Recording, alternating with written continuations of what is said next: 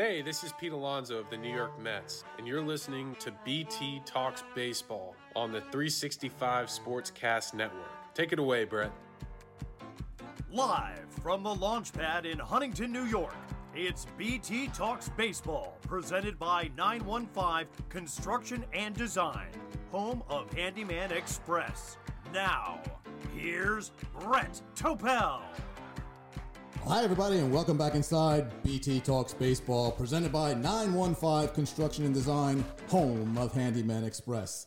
So great to be back with you here for another episode of BT Talks Baseball. I know today is Championship Sunday, and I know many of you want to watch the AFC Championship game right now between the Buffalo Bills and Kansas City Chiefs. The bad news is you cannot listen to it with sound because you have to listen to BT Talks Baseball. You can certainly watch the game, put it on mute for 57 minutes, and let's talk a little baseball. Looking forward to it. I have a great show lined up for today. Frank Catalanotto, Major League veteran of 14 seasons. Long Island's own Frank Catalanotto will be joining me in just a few minutes. Author John Pessa, who wrote a great biography about Yogi Berra. Can't wait to talk to him about that and dig in. And, of course, travel expert Glenn Hausman will be here for the baseball road trip, and we're going to talk about all the cool places you can find in St. Louis. So stand by for all of that. And also, if you're listening to us on the brand new 365 Sportscast app, which was made available for iPhones this week, then you don't have to hear this announcement. For those of you who haven't not yet downloaded the app, go download the app. Just go to the iPhone, the iTunes App Store, download the 365 Sportscast app, and you can listen to us very easily from there. So great to be with you. My producer, Mike Capisi, as always. Mike, how are you? I'm doing great. How are you? I am well. I am ready for the show. Unfortunately, we have to start on sort of a sad note. It was a really tough week for baseball, losing two Hall of Famers. Earlier this week, of course, Don Sutton passed away. Sutton won 324 games during his 23-year career. Certainly a loss. And then, just a few days ago, Hank Aaron passing away. And that's a biggie because Hank Aaron was one of the greatest living ball players. He was the Rookie of the Year in 1954. He was not an All-Star in his rookie season, but he was an All-Star for the 25 straight seasons that followed that. Unbelievable. Mike, 25 straight All-Star games. You'll never see that again unless it's like a Mike Trout.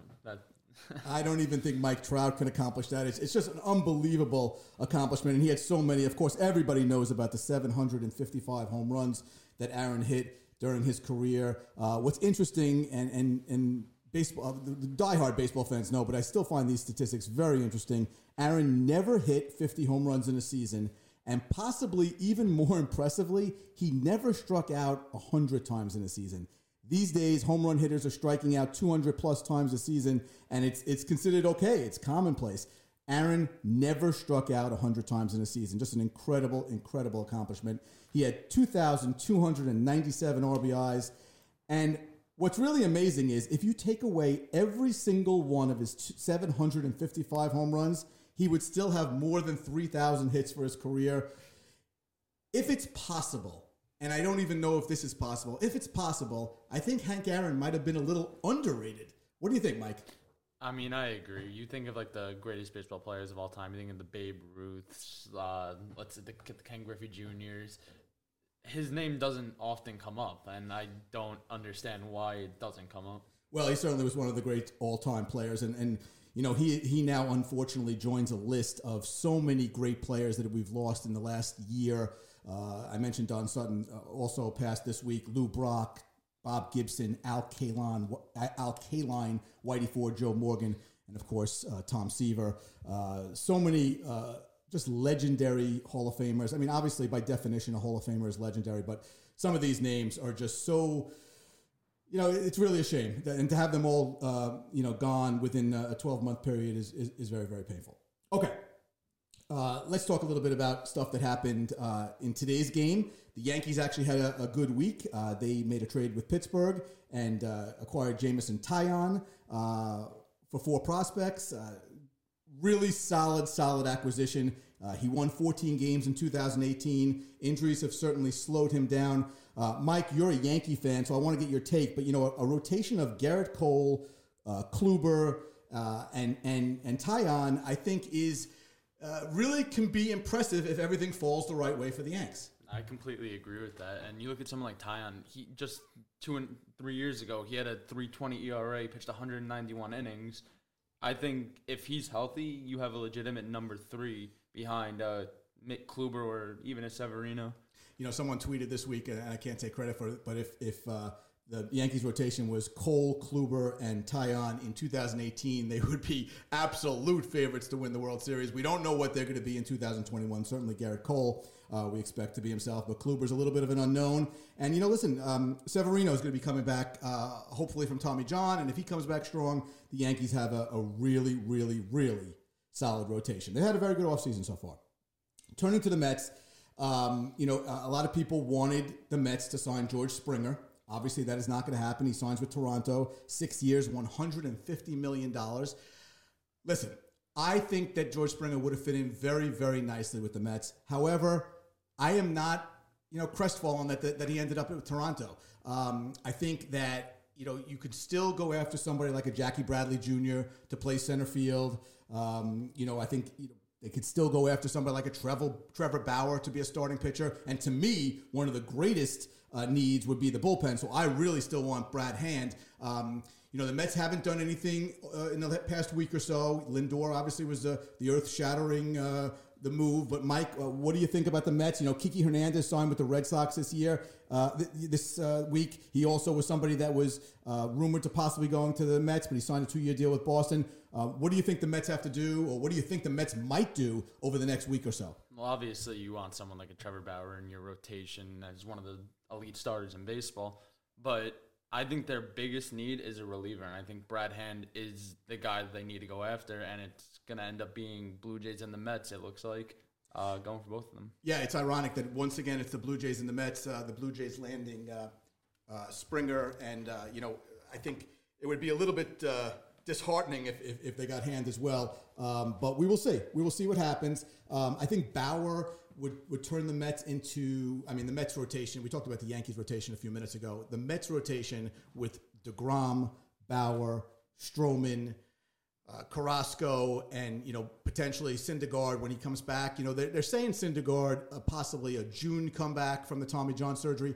I'm a little bit more optimistic than that because one thing, if you know anything about Noah Syndergaard, he is absolutely ready to go. There's been plenty of videos that have been circulating on Twitter and other social media that he's been throwing, and it looks like, of course, throwing without a shirt. That's what Noah does. But, it definitely seems like the Mets rotation, with or without Bauer, is going to be really good. If they can sign Trevor Bauer, that just puts it in rarefied air, and certainly would be the top rotation in the National League for sure.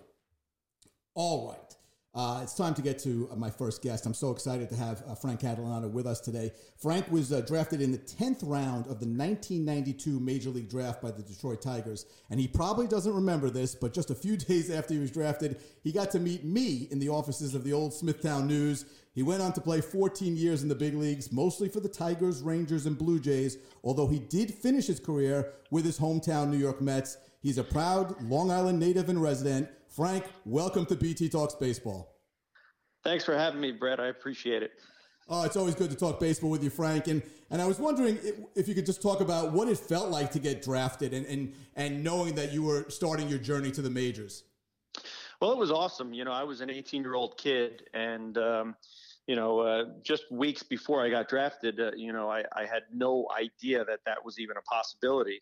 And then when it actually happened, I realized that, hey, maybe I have a chance to live out my childhood dream of playing Major League Baseball. And, there was a lot of work that I had to do ahead of me, and I knew that. But it was just a great feeling to know that a Major League organization wanted me and I'd have the opportunity.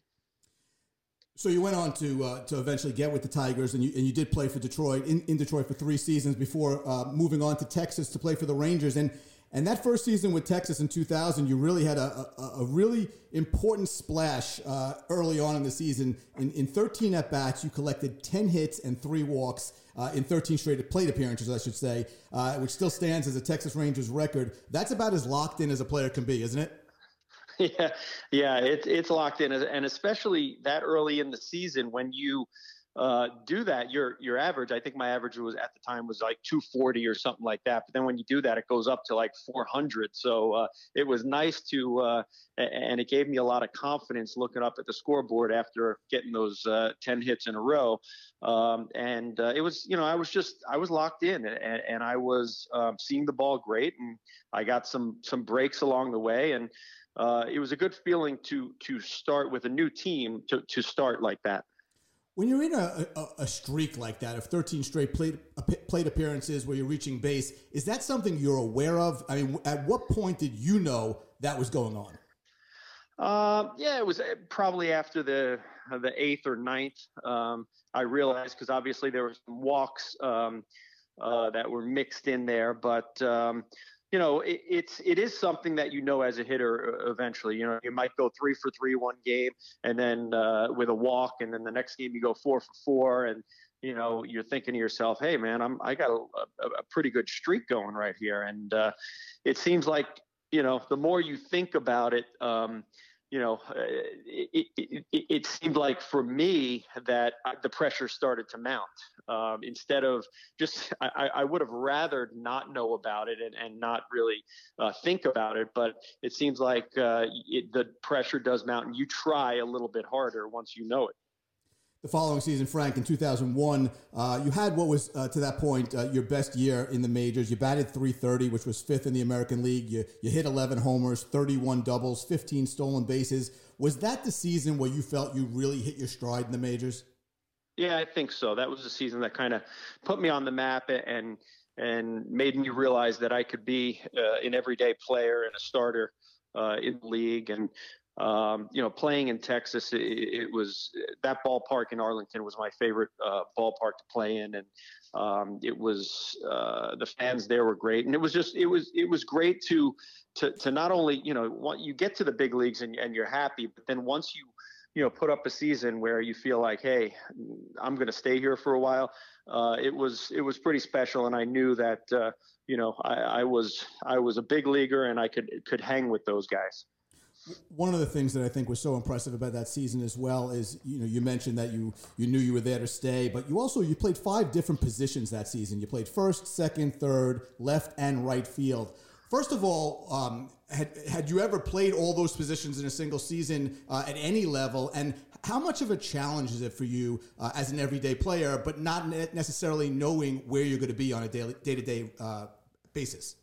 Yeah, no, I hadn't played all those positions. It seemed like it just it came to be a necessity. Some guys got hurt, and I had to play these different positions, and it was difficult at first because not knowing, going to the ballpark, not knowing if I'm going to be in the lineup, and if I am, where I'm going to be playing. It was tough to prepare mentally for that. I'm the type of guy that likes to prepare and visualize the night before, and not being able to do that was a little bit difficult, but you get used to it and you realize, all right, well, hey, I got to prepare for every single spot, every single position that I might play in. And, it definitely was a blessing that they did want to use me at different positions, because I felt like it made me more valuable, and it definitely extended my career. One of the things in 2003, you moved on to the Toronto Blue Jays. And once again, not unlike when you quickly made your mark in Texas, you quickly made your mark in Toronto, because you had a game where, and you and I have spoken about this game in the past, but it's such an impressive accomplishment that I wanted to take some time to talk about it again tonight, when you went 6 for 6. And it's one thing to go 3 for 3 or 4 for 4 because you're obviously locked in for a game, but 6 for 6 is not common. It's quite rare, as a matter of fact. And that's also a Toronto record that stands to this day. Can you talk a little bit about that day? Yeah, it was. It's just one of those days that I'll remember forever, because I was so locked in, and the ball looked like a beach ball coming in. The game slowed down, and as a hitter, those days are few and far between, but you definitely remember them. And when you can be up at the batter's box and the game slows down and you're guessing right, and you just know that if he throws the ball over the plate, I'm going to put a good swing on it and I'm going to hit it hard. That's all you can ask for. And obviously, once you hit the ball, you don't know exactly you have no control of whether somebody's going to catch it or not. So obviously I did get some luck, and I did find some holes. All the balls weren't scorched. They weren't all hit that hard, but I did find some holes. And it's just a good feeling when you're up there and you're going to put a good at bat, a good swing on the ball, a good at bat. And, because there are so many other times when you're slumping and, you feel lost at the plate and, it goes the other way as well. So when you get those times that you're feeling good, you remember them. So I'm sure if you had 3 more at bats that day, you probably would have went 9 for 9, right? Well, listen, I feel like I was going to put a good swing on every single pitch up there. So yeah, I told the guys, I think Reed Johnson said, "Hey, it's only the 4th inning. You've already got 4 at bats." He said, "You might get 6 at bats." And I said, "Listen, if I get 6 at bats, I'm going to get 6 hits because I just know I'm going to hit the ball hard somewhere." And luckily I was able to get those at bats. How important is it to have a game like that, and how does a game like that kind of affect the rest of the season necessarily? Because obviously baseball is very day to day, and it's you're facing a different pitcher every day, and that has a lot to do with how you're going to your approach both mentally and physically. But how much does a day like that, 6 for 6, instill your confidence moving forward? It's so tremendous. I mean, they talk about it all the time, how the game of baseball, you have to have confidence. And it's so true. I mean, if you go up to the batter's box and you don't feel like you're going to get a hit, I mean, you're not going to get a hit. So when you have a day like that, it just lets you know, that, hey,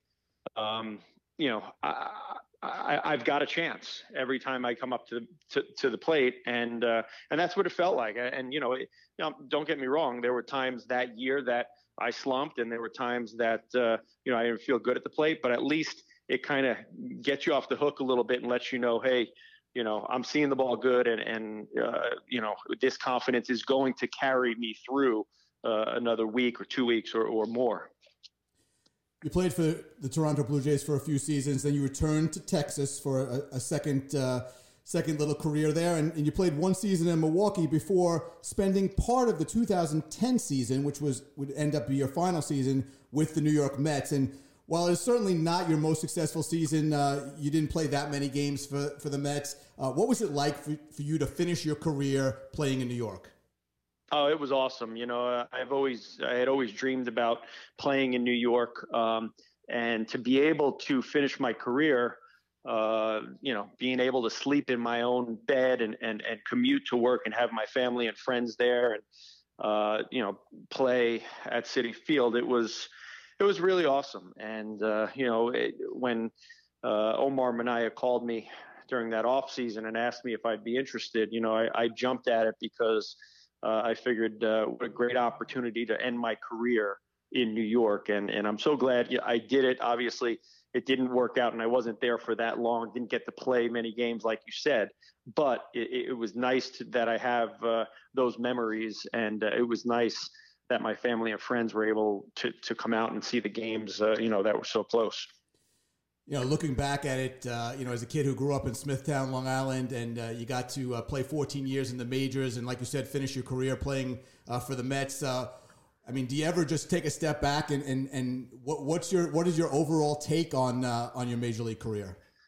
Well, my take is I was so blessed and so fortunate. There's so many kids that dream of it and would love to be a Major League Baseball player, and I'm one of the kids that got that opportunity.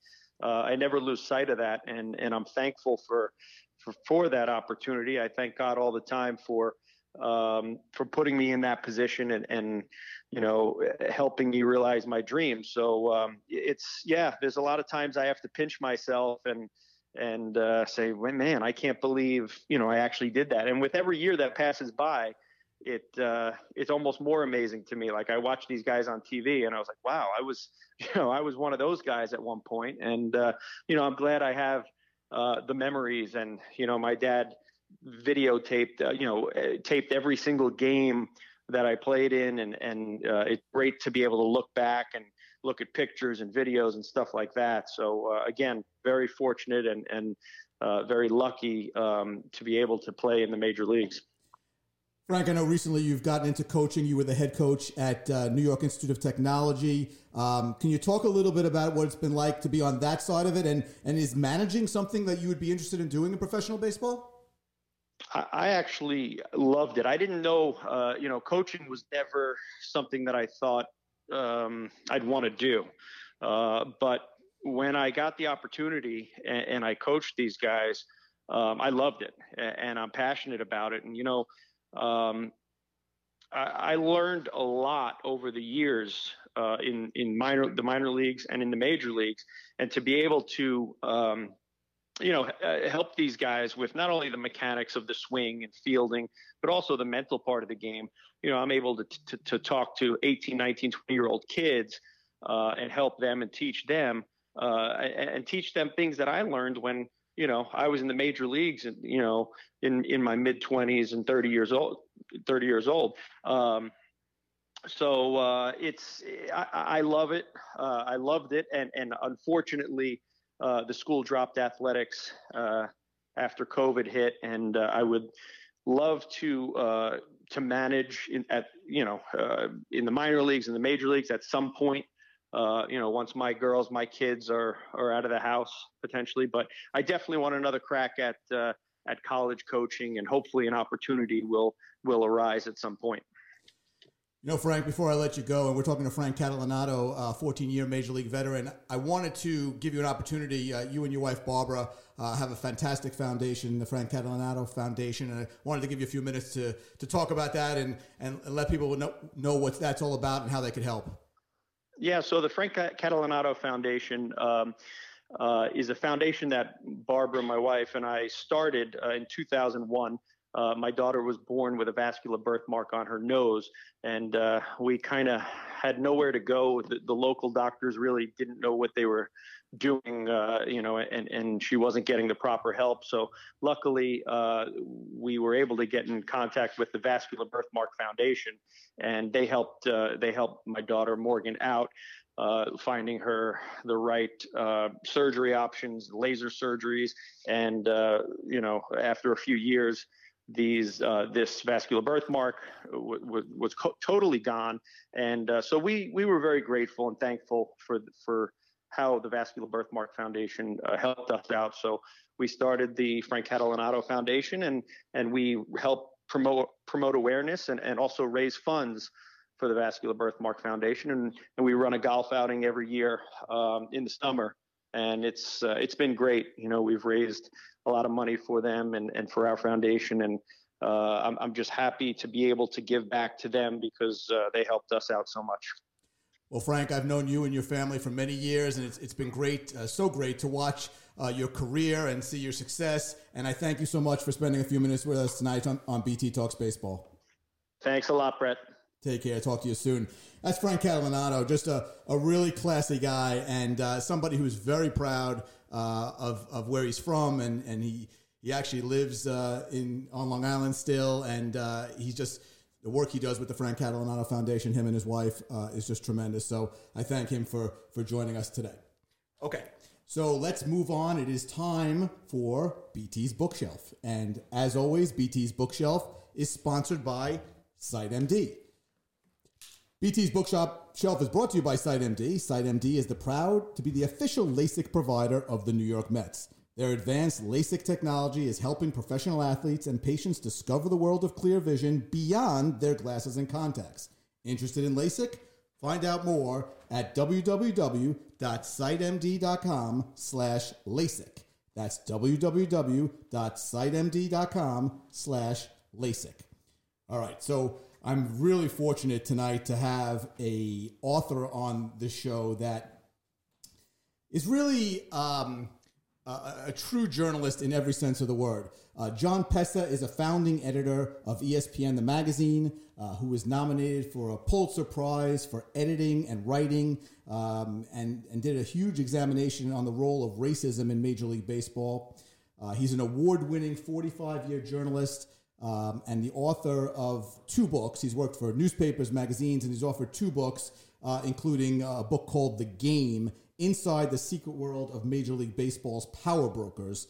And the book we're going to talk about tonight, Yogi, A Life Behind the Mask, which has been called the definitive biography of Yogi Berra, the New York Yankees icon, winner of 10 World Series championships, and really the most quoted player in baseball history. So without further ado, it is my pleasure to welcome to BT Talks Baseball author John Pessa. John, how are you? Good. How are you tonight? I am well, thank you. Thank you so much for joining me. I was just telling the audience that your first book, which was phenomenal, The Game, Inside the Secret World of Major League's Power Brokers, was fascinating. But your newest book, Yogi, A Life Behind the Mask, is really, really a phenomenal biography. Congratulations on that.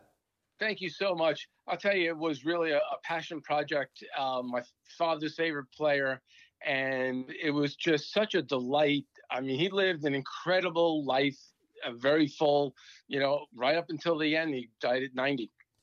One of the things about Yogi is I think he's really certainly one of the most intriguing and misunderstood players in baseball history. Would you agree? Yeah, no question. I mean, I'll tell you what, I'm a baby boomer. I grew up on Long Island. Mickey Mantle was my idol, like every other Yankee fan in the New York area. Yogi, when I came of age in 1960, was a backup outfielder, good player, hit 20 home runs for a couple of seasons, but he wasn't the dynamic player that my father always told me about. And when I dug into this, I realized that this is a guy who was the best player on the best team in baseball history, and that was the 1949 to 1953 Yankees, who won 5 straight World Series. And this is a guy who, I mean, DiMaggio was at the end of his career. Mantle was at the very beginning of his career. And there's Yogi Berra hitting 25, 30 home runs a year, 100 RBIs, batting 285 to 320 a year, and catching 142, 43 games every season out of 154 games. And the reason for that, Casey Stengel said, was whenever I have Mr. Berra behind the plate, we win World Series. The guy was just an incredible player, much better than I think people think. And I think that's because his persona, the caricature of his persona overwhelms, what he was as a baseball player. Yeah, certainly. We're going to talk about that in a few minutes. One of the things I wanted to start with, one of my favorite parts of the book is just so great, and it looks like a really long book, but it's such an easy read. And one of the things I loved was how detailed all of the stories were, especially about his family life growing up in St. Louis. And I would think that would be one of the most challenging parts of the book for you to research. No question. And, sometimes, you just get lucky. And I found 3 gentlemen who grew up in the same neighborhood with Yogi. And we got together on the hill in St. Louis where Yogi grew up, and that's the Italian quarter of St. Louis. And we spent 3.5 hours just talking about what it was like to grow up during the Depression with Yogi and Joe Garagiola, who lived across the street. And we had 2 of those sessions, and then I just had them on call for hours at a time. And they were just terrific about filling in all the blanks about what it was like, what the era was like, how good of an athlete Yogi was, that basically everything he tried, he was the best at. And also just how he was the same kind of guy as a kid as he was as an adult and into a Hall of Fame career, which was he was just a regular guy. And even though he was always the best player. So, yeah, it was challenging. Another person who was terrific was his wife, Carmen, his wife of 65 years. Her sister, Bonnie, who was 4 years younger than her, still alive, still lives in St. Louis, very sharp. She became a good friend and a terrific source who told me all about what it was like, with Yogi and Carmen and filling in those years. So, sometimes you'd rather be lucky than good. And I got really lucky with some really, really great people. Well, that's absolutely true. And, you mentioned Joe Garagiola, and I'm not sure everybody knows just how intertwined those families were. Can you talk a little bit about the relationship Yogi and Joe had? Sure. I mean, Yogi's father, Pietro, and Joe's father, Giovanni, they grew up together in a little town outside of Milan, Italy. They came to America a year apart and eventually made their way to St. Louis, where they bought a house across the street from each other when Yogi was 5 years old and Joe was 4. And as Joe Garagiola, liked to say, he didn't know a day in his life when he didn't know Yogi Berra. And they did everything together. They went everywhere together. They did everything together. Yogi, one of the really interesting things about Yogi is, as talkative as he was on the field, and he really was talkative, and make sure I tell you the Hank Aaron story about that. And with all the quotes and all the Yogiisms, and there's 8 quotes in Bartlett's famous quotations more than any U.S. president, he was a very quiet guy off the field. And Joe, as I think everybody probably knows, was a very chatty and talkative man who ended up having a Hall of Fame career as a broadcaster and as a TV personality. And he did all the talking for the two of them, and they were just super close, and right till the end. Of course, you mentioned. I'm sorry. Go ahead. Let me also add that another person who was terrific in telling me about growing up was Joe Garagiola Jr., who knew Yogi for basically his entire life. And when I really needed his mother, who is in her 90s, Joe would go to her with questions, and he'd come back with detailed answers about double dating with Yogi and Carmen, and each other's weddings, which they were both best man at each other's weddings. So Joe Garagiola Jr. and his mom were terrific parts of this book too. No, it sounds like you had some tremendous sources, and having written 5 books myself, I can imagine what your feeling was like as you were getting these stories told to you. It must have been just like absolutely incredible as they kind of piled on, and you realized how illustrious this book was going to be. I'll tell you what, I ended up cutting the book is 506 pages long. It's written in the style of a novel, which I think is one of the reasons it reads fast, because there's no according to or citing of newspapers. It's all scenes and dialogue. And I ended up cutting 60 pages out of the book before I sent it to the publisher. And that was, it really hurt. There were a lot of stories that I just left out, because I knew there was no room for them. I mean, like I said, he led a very, very rich life. I know I would love to hear the Hank Aaron story. Unfortunately, that story is more timely today than it might have been. And of course, with Hank passing away this week, can you tell us that story? Sure.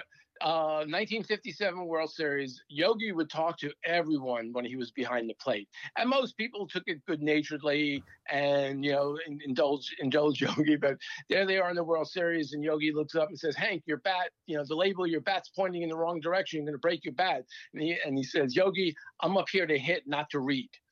And they were just they ended up being good friends and stars together on the memorabilia circuit. A lot of big demand for both of their autographs, and long lines when they would go to the Hall of Fame. The Saturday of induction weekend is just a huge autograph day. Everyone has their own setups, and the lines for Hank Aaron, the lines for Yogi Berra were probably the 2 longest in Cooperstown. John, you touched upon this earlier, and it seems like Yogi was always overshadowed by, he had so many superstar teammates, and he's remembered as this great character of the game. And you mentioned some of these accolades earlier, 3-time MVP, 18-time All-Star, and an unbelievably 10-time world champion. He was a fantastic ball player. I'll tell you, like I said, I grew up with Mickey Mantle being my idol, and you think about the Yankees Mount Rushmore, and it's Babe Ruth, Lou Gehrig, Joe DiMaggio, and Mickey Mantle, and that's the way I started the book. About halfway through my research, and it took me 4.5 years to write this book. About halfway through my research, I realized that there had to be a 4A and B, and honestly, by the time I finished the book and talking to all the people and how feared of a hitter he was. I talked to a lot of pitchers. that I decided, I mean, this guy had to be the fourth guy on Mount Rushmore. So make their 5 bust, but he was one of the greatest players of all time. And I just don't think that people think of him that way. I mean, he played the most important position, and he was the best defensive catcher in baseball. Which is interesting because for his first 2 years, the pitchers hated pitching to him because he had no idea how to catch until Bill Dickey, as Yogi said, learned him his experience and taught him how to catch. And once he taught him how to catch, he was unparalleled. That's great. You mentioned this book took you 4.5 years to write. And when I read that, when I was doing research for this interview, I was like, wow, that is incredible because, I was just wondering what the process was like and when you were satisfied that you had what you needed. You mentioned you had to cut out a bunch of information. How did you really decide what was going to be in this book?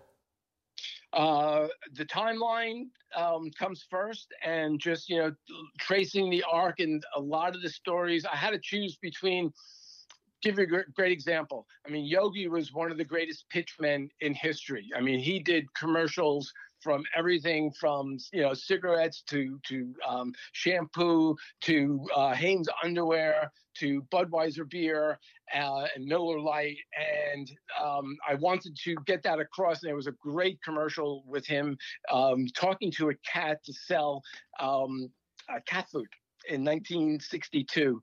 And, I told that story because it's just a terrific story. And I also had a great story about him upstaging the Aflac Duck in 2004. And the guys from that campaign spent a lot of time with me, and we really got into it. But I ended up mentioning that he upstaged the Aflac Duck, but it just, it's like, okay, I can't do this again. So that one had to go. And that really hurt. And there were so many examples of that, both, on the field, off the field. He was a star of, he was on television all the time. One of the things that was really interesting, I mean, I'm a baby boomer and we grew up as the first generation watching television, and Yogi's career tracked that. And he was on every television show, from the Milton Berle to Ed Sullivan to Perry Como to Jackie Gleason. And this is back in those days. These are all appointment TV. There's no internet. There's no VCR. You either watched it or you missed it. And all of America watched Ed Sullivan. And there's Yogi Berra talking to Ed, waving to the crowd. He was on Phil Silvers, where he played a Confederate officer opposite of a young Dick Van Dyke.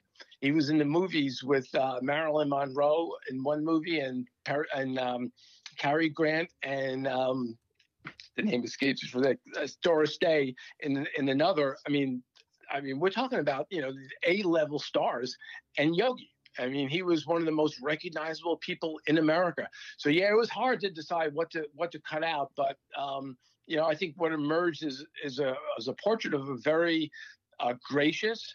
I mean, a great ball player, but a gracious, humble man. And that, when you're that good and you stay that level-headed and that grounded, that's a unique combination. It really is, and like you said, Yogi really transcended baseball. And before I let you go, John, I have to ask you. He's clearly always considered one of the most quotable players in baseball history, or he's one of the most quotable people in American history, quite frankly. Like as you mentioned, right. What are a couple of your favorites, and did you learn any that you hadn't heard before? I'll tell you what, my two favorite, I heard most of them. I mean, there was some, but my two favorites, and I'll tell you why, they both have reasons, is one was I never said everything I said. Mm-hmm. And I love that because, Joe Garagiola played a pretty big role in popularizing, in spreading, he was kind of like the Johnny Appleseed of Yogiisms. And, he, if it sounded like something Yogi would say, Joe would put it out there, and so did writers. So, Yogi estimated he said about 85% of the things he said. So I love that one. And I really love the, when you come to the fork in the road, take it. And the reason, besides the fact that it's funny, is that I spent a lot of time driving up and back from Long Island to Montclair, New Jersey, where he lives. And sure enough, you come to the place where there's a fork in the road. And right now there's also a nice sized rock with it carved in, when you come to the fork in the road, take it. And either way you go on that road, it's a long circular road. When you come to the end, it gives you the same street, and that's the street that Yogi's house was on. So it made perfect sense, even though it was funny and sounded kind of crazy. The book is Yogi, A Life Behind the Mask. John Pessa, it is a tremendous, tremendous read, and it is a tremendous pleasure to have you on BT Talks Baseball. Thank you so much for joining me this evening. Oh, my pleasure. You have a great night.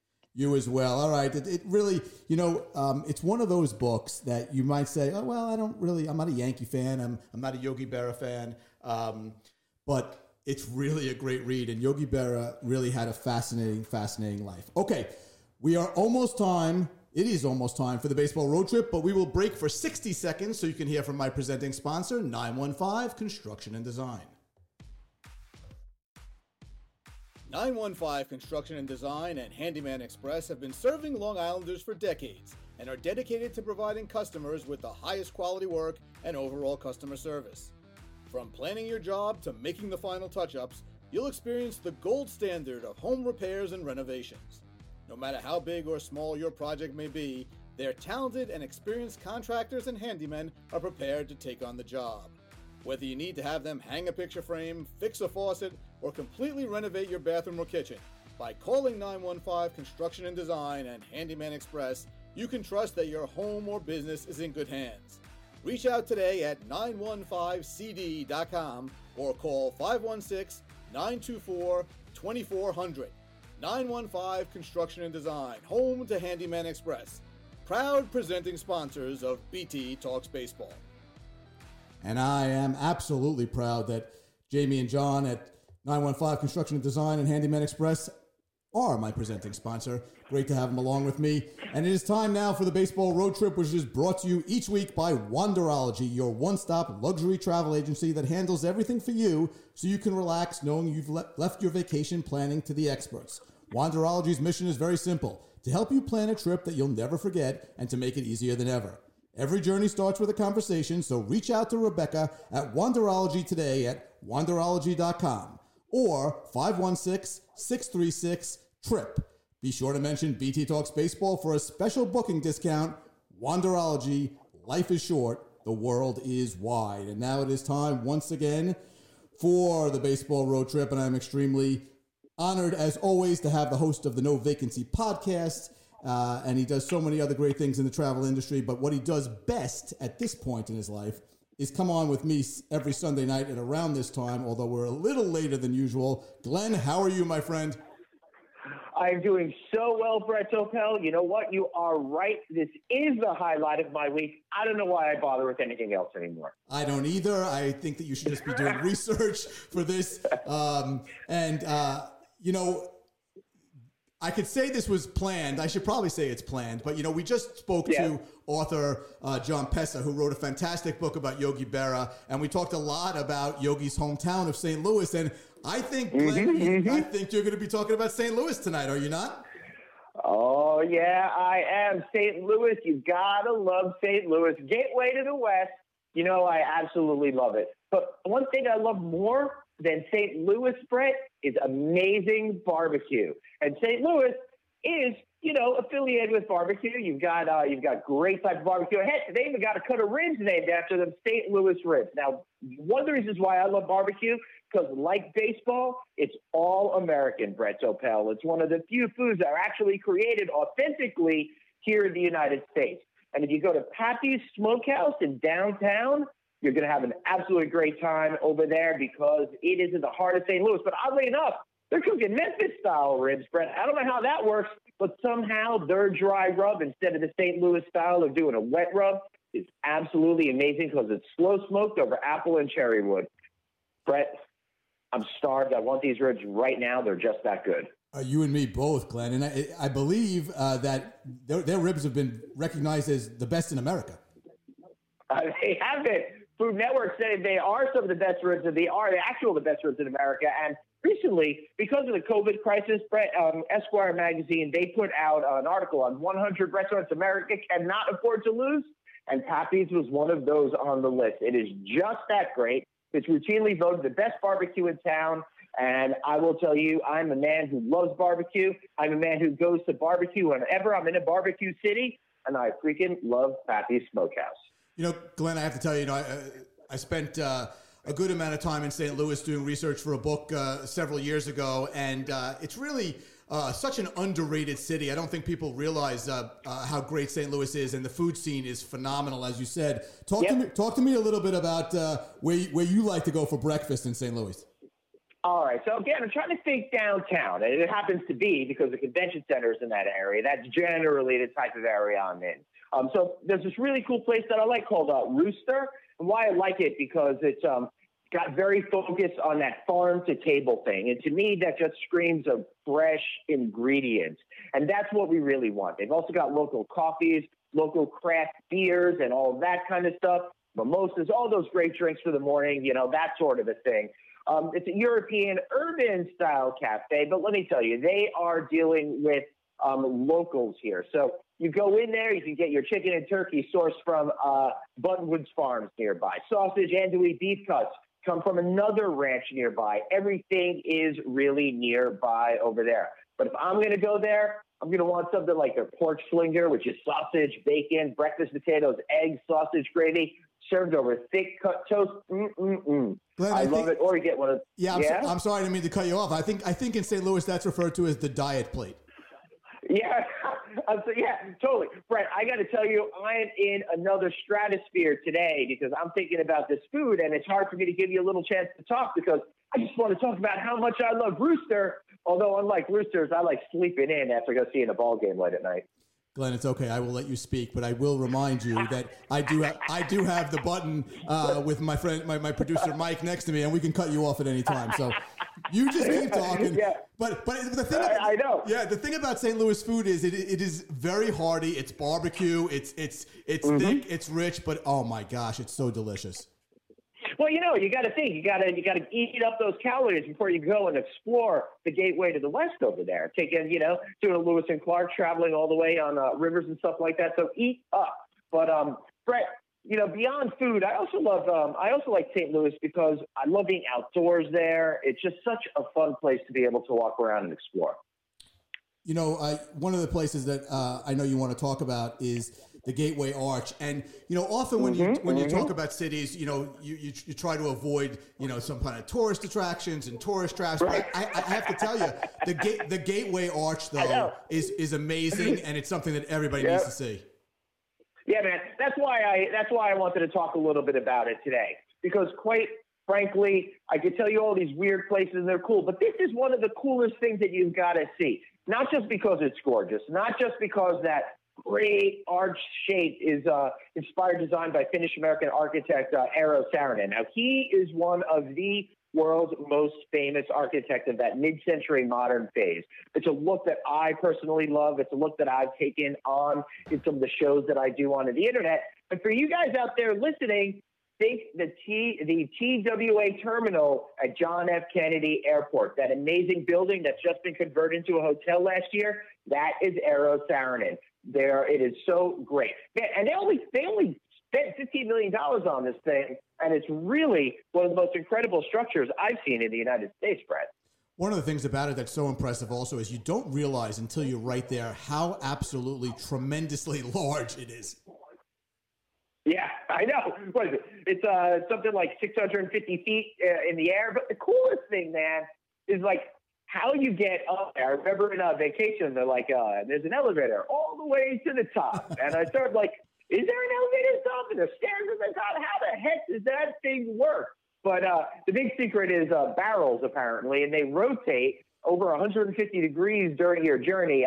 For you guys out there who are watching, think like Ferris wheel and stuff like that, how it goes around a loop and it goes around a circle, but you stay in the same position.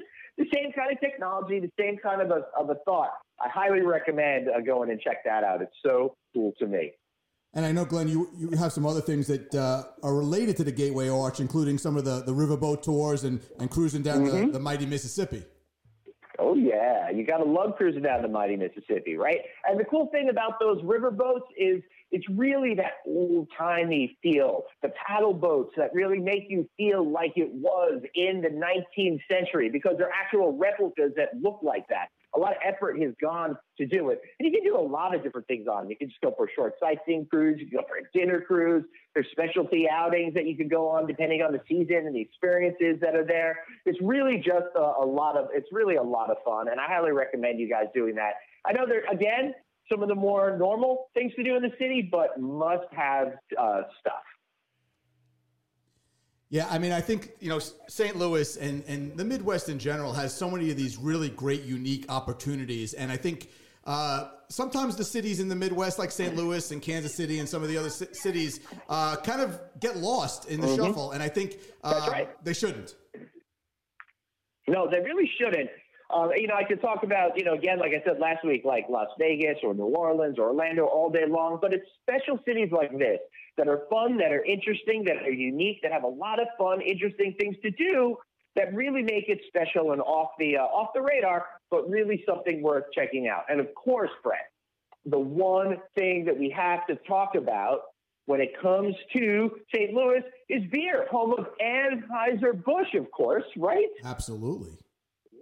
All right, so I got to admit to everybody, I'm not a fan of the Budweiser itself, but the good news is they've been buying up all the microbreweries that I love, so that's pretty good. And I would highly recommend that you've got to go to their classic historic brewery out in Soulard. It's amazing. You've got the Clydesdales there. You can sample beers. You can get the beer master tour. Everything that you want to do to really understand what German immigrants went through in the 1800s. When they came here and they created stuff and how they created this incredible beer that, well, I may not love the beer itself. It's really as storied as the American dream itself. They even had these cool natural escape formations there that were used to store beer prior to artificial refrigeration. I love that they were smart, learned how to keep that beer nice and cold even before there was technology to do it. Listen, if you're gonna have the ribs and you're gonna have the toast, you're gonna have all. You might as well have a beer.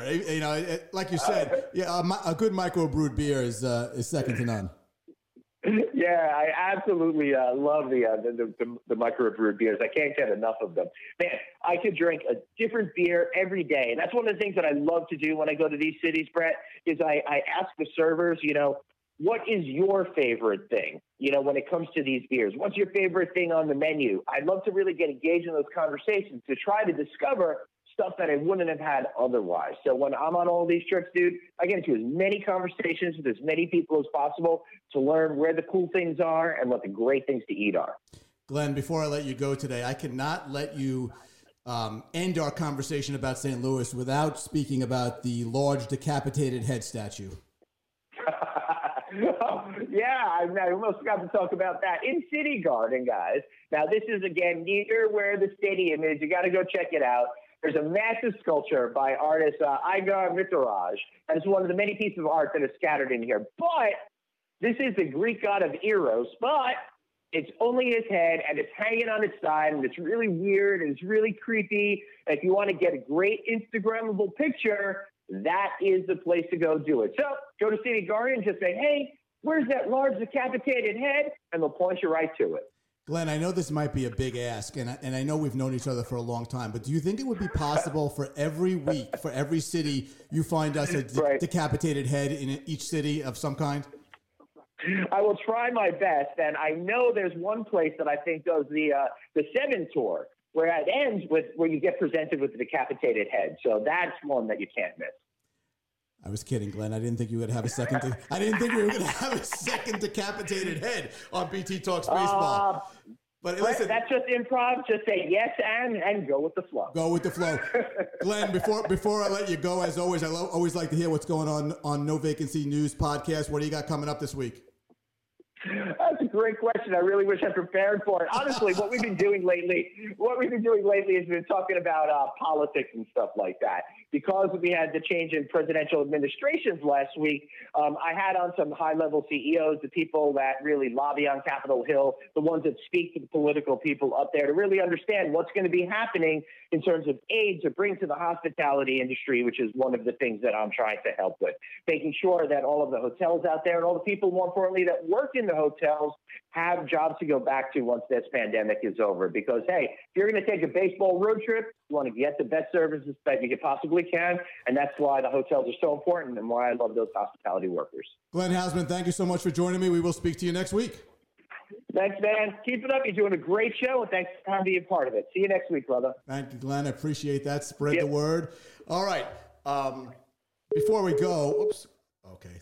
Mike's watching two different games. He's watching a football game and a hockey game at the same time. He did not disconnect Glenn. Hey, before I sign off for the night, I mentioned at the beginning of the show that I would really like the Mets to sign Brad Hand to bolster their bullpen. That is not going to happen, as it just came across the wire that Brad Hand has signed a 1-year, $10.5 million deal with the Washington Nationals. So not only does he not sign with the Mets, he doesn't sign with the Blue Jays, and he ends up in the National League East, where he will be playing against the Mets. So the National League East team, the Braves are already good. The Mets we know are good. The Nationals have now had some really good acquisitions this offseason. It's going to be interesting. Definitely very interesting. Okay, what a show. I want to thank my guest, Frank Catalanato, author John Pessa, and of course Glenn Hausman, my travel expert, every week on the baseball road trip. Next week, I'm really excited because it is an off week for football, which means I will not be competing with any football games. There's a bye week, of course, between the championship games and the Super Bowl. I will be joined by NFL expert Adam Schefter, and we're going to talk to Adam about baseball. Yeah, we're going to get him out of his comfort zone a little bit and see what Adam Schefter wants to talk about when it comes to baseball. Be sure to keep it tuned in right here on 365 Sportscast for Carpen's Corner, followed by Mets Clubhouse Confidential with Rich Catino. I will see you next week. Until then, with the words of the immortal Tug McGraw, you gotta believe.